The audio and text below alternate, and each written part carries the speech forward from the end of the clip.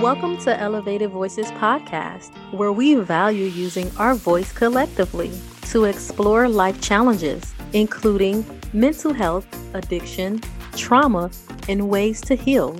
With our voice, we empower, encourage, and transform lives. I'm your host, Daishika Bibbs, a certified trauma-focused therapist, licensed clinical social worker, and licensed certified addiction specialist. As you listen, ask questions, and enjoy the show, remember this podcast is not a substitute for a therapeutic relationship with a licensed mental health professional. As we embark on this journey together, let's elevate our voice to echo the sound for the voiceless. Welcome, welcome, welcome, welcome. Today's guest is a caring, loving, family-oriented woman who is the proud member of Delta Sigma Theta sorority. She studied social work at Miles College and psychology and sociology at Stillman College. While studying social work, she became interested in mental health and inspired to volunteer her time and service with fellow members of the community who were suffering from severe depression, anxiety, and stress. Years later, she found herself battling her own mental illness. Through learning effective coping skills and ways to manage her own illness, ultimately became the driving force for her to teach and help others to claim the same victory and maintain it. Elevated Voices Podcast would like to give a warm welcome to Chandrika Anderson. Thank you so much, Chandrika, for being here. Thank you. Thank you so much for having me. You're welcome. You're welcome. Your story is phenomenal. It is so amazing. You started off providing services within a community, and now you're actually deciding to do the same thing. Most definitely. Since I actually went through the depression myself, I felt it was important for me to just give back and help others get through the process.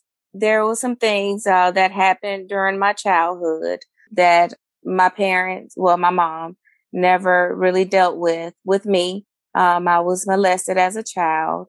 Throughout the years, I've been taken advantage of, assaulted by men. However, during that time, I wasn't depressed. I was still living life and going through school and doing everything that I thought I was supposed to do. Eventually, I ended up working a job that paid great money, but the job itself wasn't a good fit for me. Right. It was working in sales and that made me sick every day. And I would take my job home every day. And eventually, while I was working on that job, I lost my father. He had a mental illness as well. And from there, I started having, I had my first panic attack leaving work. That was the start of my depression. And I had to take a leave of absence from work because I couldn't work no more. But later on, throughout the process, through therapy, I've learned that it was the other issues that happened in my past that I never really dealt with, that I needed to deal with and talk about and process so that I can move forward. Right. That's really deep.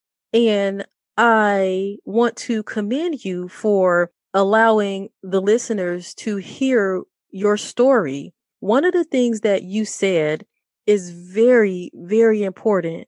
Through therapy, you learn that your past was a big trigger for your depression. You didn't even know that until you started working through some of the issues, because I'm pretty sure that when you initially went to see the therapist, it was because of the work stress.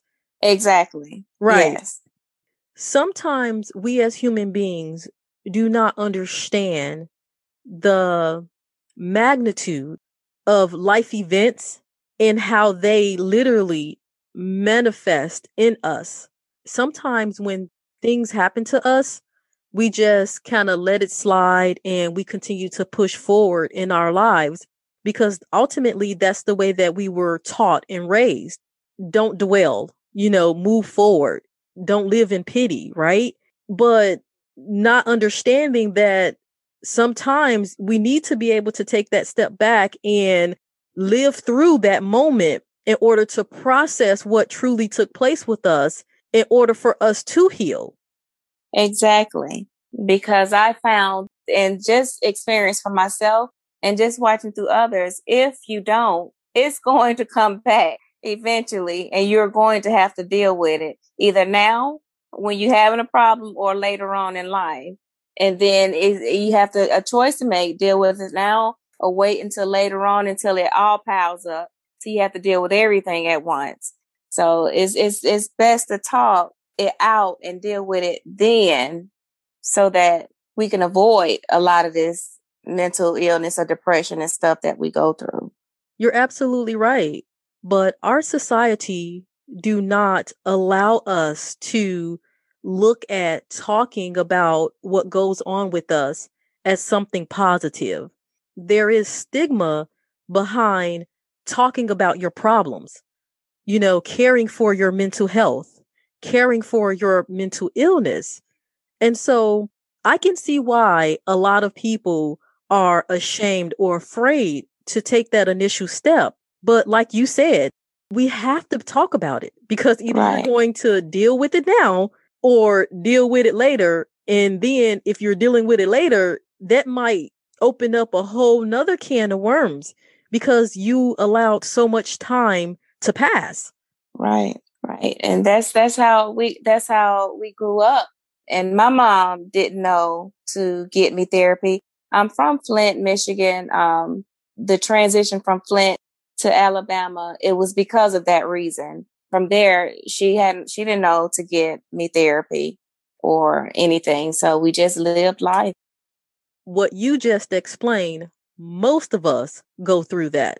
And I feel that is very critical, especially in the African American community, because you and I both know what happens in this house stays in this house. Exactly.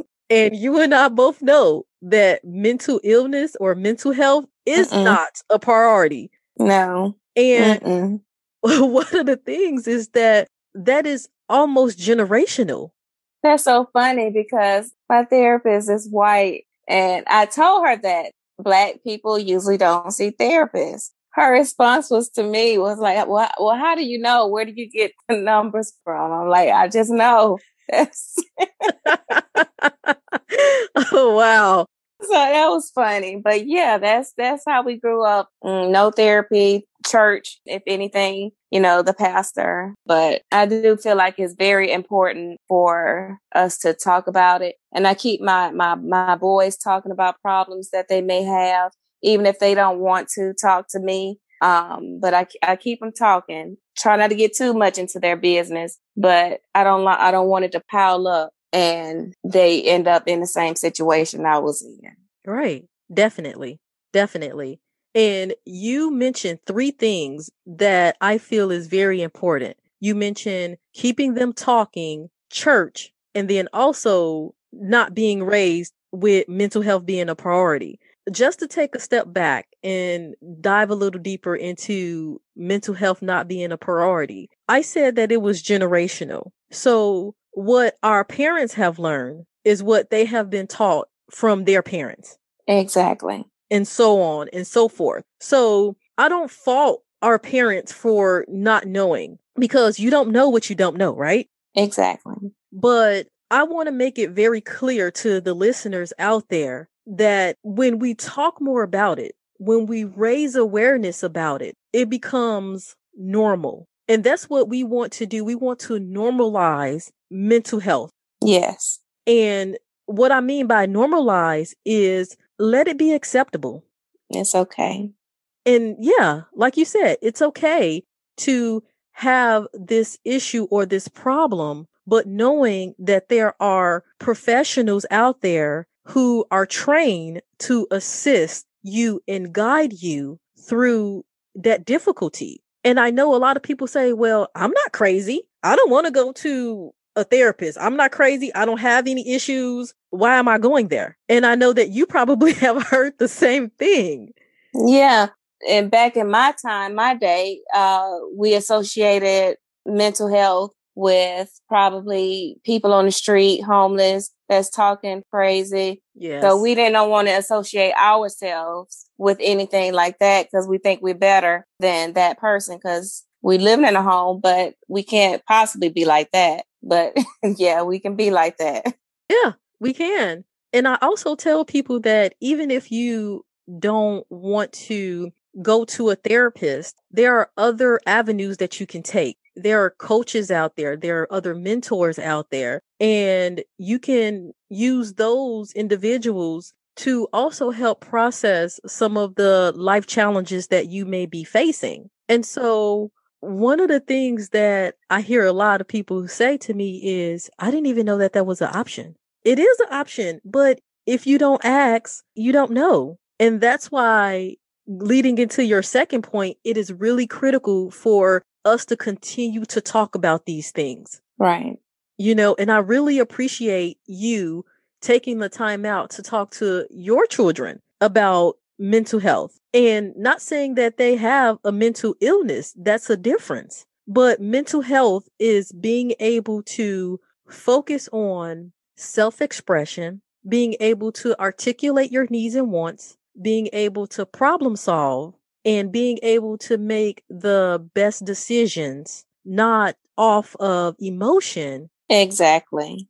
Right. But more so off of, let me sit back and look at this bigger picture. So for me, that is what mental health encompass. And mental health can be a lot of other different things for many different people. Some people look at their financial assets. Some people look at their spiritual assets. Some people look at relationships. All of that encompass mental health. And so that leads into your third point, which is the church. You know that us Black people, we love us some church, right? That we do. And so I have heard a lot of people say, well, just pray about it. It'll go away. Yeah. Just pray about it. It will go away. And so sometimes, and please listeners hear me, because I don't want anybody to think that I'm saying that religion and church and being spiritual is not important. That is not what I'm saying. However, I look at church and your spiritual health as just, again, one component of mental health. You have to be able to balance it out. And there's nothing wrong with going to church, praying about it, opening up that Bible, right? In addition to going to see someone else that's professional to help guide you through. Right. I've had my pastor come and First Lady come pray over me several times and try to help bring me out of it several different times. But I didn't come out. But what turned it around for me is I started to believe that I was healed and that God had healed me. And when I started believing that, then that's when everything started changing for me. So yeah, the church is good, and as well as the professional, like you said. So in the meantime that I've gotten over that hump, I'm still in therapy every 2 weeks and seeing my psychiatrist on a regular to make sure I'm staying here. But yes, the church is one of the things that helped me. Okay. You made an amazing point, and I don't even know if you realize that you have made this point. You said, I started to believe. And I think that's one of the important ingredients through your healing process is, do you believe? And it all goes back to your mind and how you are processing your thoughts and what your outlook is about the situation. Because you can go to church and pray about it. You can go to counseling one day a week. But if you're not taking that information and internalizing it and utilizing it, it's almost like it's falling on deaf ears. Right. You have to be able to use the tools that are given in order to work the process. So tell me a little bit about how you use positive coping skills and coping strategies to get you through. One of my favorite was, and it sounds so elementary, but it's so good. Patterns. When I was in the hospital, we would color different patterns. And surprisingly, it took my mind to a place to where there was no worry. So coloring was one of my patterns, coloring patterns, not just anything, just patterns for me was one of my coping mechanisms. Another one is I like to listen to the thunderstorms from YouTube when I'm trying to rest to help me sleep through the night. That calms me down. When I'm really stressed out, I will do a breathing technique that helps. So different techniques I use. But sometimes I forget to use those and I forget that I've ever learned them until it's too late sometimes. But now I'm going to just set myself some reminders around here. So it's at my hand and I can get to it easily.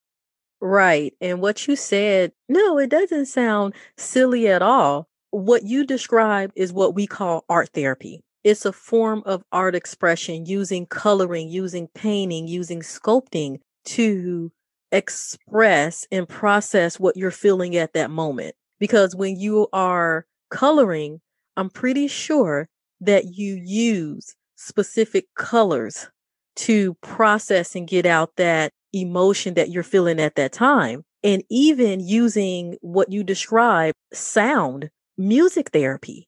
We use music therapy to associate and process, again, how we're feeling. And that's what it's all about. And so I'm pretty sure that you have heard an artist and they have gone through something and their last album was different from the one that they put out when they was going through something, because that's their form of processing. That's their form of healing, putting that pen to that paper and singing or rapping out that trauma or that depression or that anxiety or whatever that life event was that caused them stress. So what you said makes perfect sense. And this is why I feel that therapy is so important, and education around therapy is so important, because it's much more than letting a stranger hear your problems. Truly, therapy is about healing and what it takes for you to get through your pain, your struggle in the past. Yes, I agree that therapy is very important for us to get into if needed. However, I do believe that most people, a lot of people, may be afraid to follow up with therapy because of the stigma of it and the medication. The medication that's associated with mental illnesses may cause you to react differently or out of the norm. So for myself, when I was diagnosed with mental illness, I was placed on so many different medications at the time and used as a guinea pig. And they didn't know what kind of medicines to put me on. And I've had a lot of trouble behind that as far as accidents, a lot of stuff that I don't even remember. So those things, as far as medication go, I do believe in medication. However, I believe in the right medication for the right diagnosis. And that's probably a little bit difficult to determine. But that's one of the things I think that people are afraid of as well. Definitely. Your point is absolutely true and is valid, because most people do associate therapy with medication. But that's because for the longest in the therapy world, that's what we did. We pushed medication and we pushed medication and we pushed medication because that was the ideology of Americans. We have this little pill that can fix it. So let's take this. But now we meaning clinicians, have learned that therapy is not one all fix all. And now the clinician arena is working on other avenues to take. So for me as a clinician, and there are other clinicians out there, we don't push medication first. We want to be able to address and process whatever the issue or concern is and work through the issue and the concern. And if a person may need medication, then let's talk about it. But then also going back to what you said is finding the right medication. I feel that you also need to find the right therapist who knows you, who understands you, and who can also advocate for you. So it's different when you go in and this is something new to you because you may not have all of the right questions for that particular person.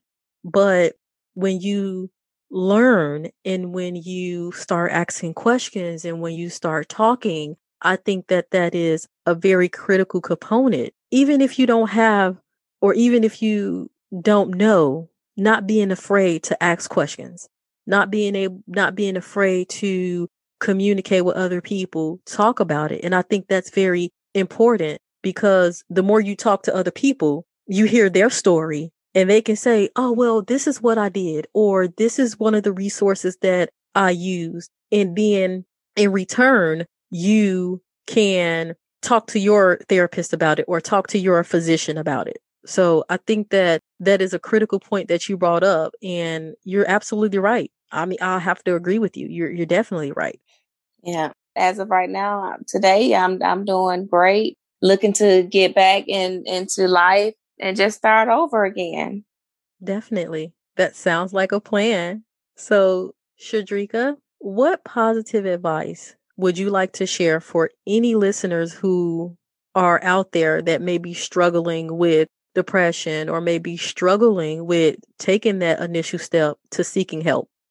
The positive advice that I would give is please don't be afraid to talk or think that you may be a burden on someone or think that, your problems are not important or somebody else's problems are worse, which will make yours seem to you not as important. So definitely don't be afraid to talk and definitely get help. If it's not a therapist right now, a friend, anybody, just don't keep it in by yourself because it'll destroy you. I know. Just so please just talk about it and just get some support behind you. If you don't have any support out there at all, there's groups out there that you can join. But there's someone out there for you to talk to. You're not alone. Well, listeners, you have heard it right from Shandrika's mouth. Shandrika, if someone wants to contact you, reach out to you, ask you questions, how can they reach you? I would love to answer any questions or talk to anyone that's out there. I can be reached. My email address is Shana, that's SHANA 09211976 at gmail.com. And you can find me under Shandrika Anderson on Facebook. Okay. Well, thank you so much, Shandrika, for being a part of Elevated Voices podcast, sharing your story, letting your voice be heard. You're welcome. It was my pleasure to be here. Thank you for being here. Thank you for tuning in to Elevated Voices podcast, where we enjoy using our voice to share information which promotes growth and change. Never feel like you are alone. Join our Elevated Voices podcast community at elevatedvoices_ on both Instagram and Twitter. Stay tuned to bi-weekly episodes wherever you get your podcast. If there is a topic that you would like me to cover, or if you have questions, you can send me an email via my Elevated Voices podcast Facebook page. And remember, don't forget to let your voice be heard.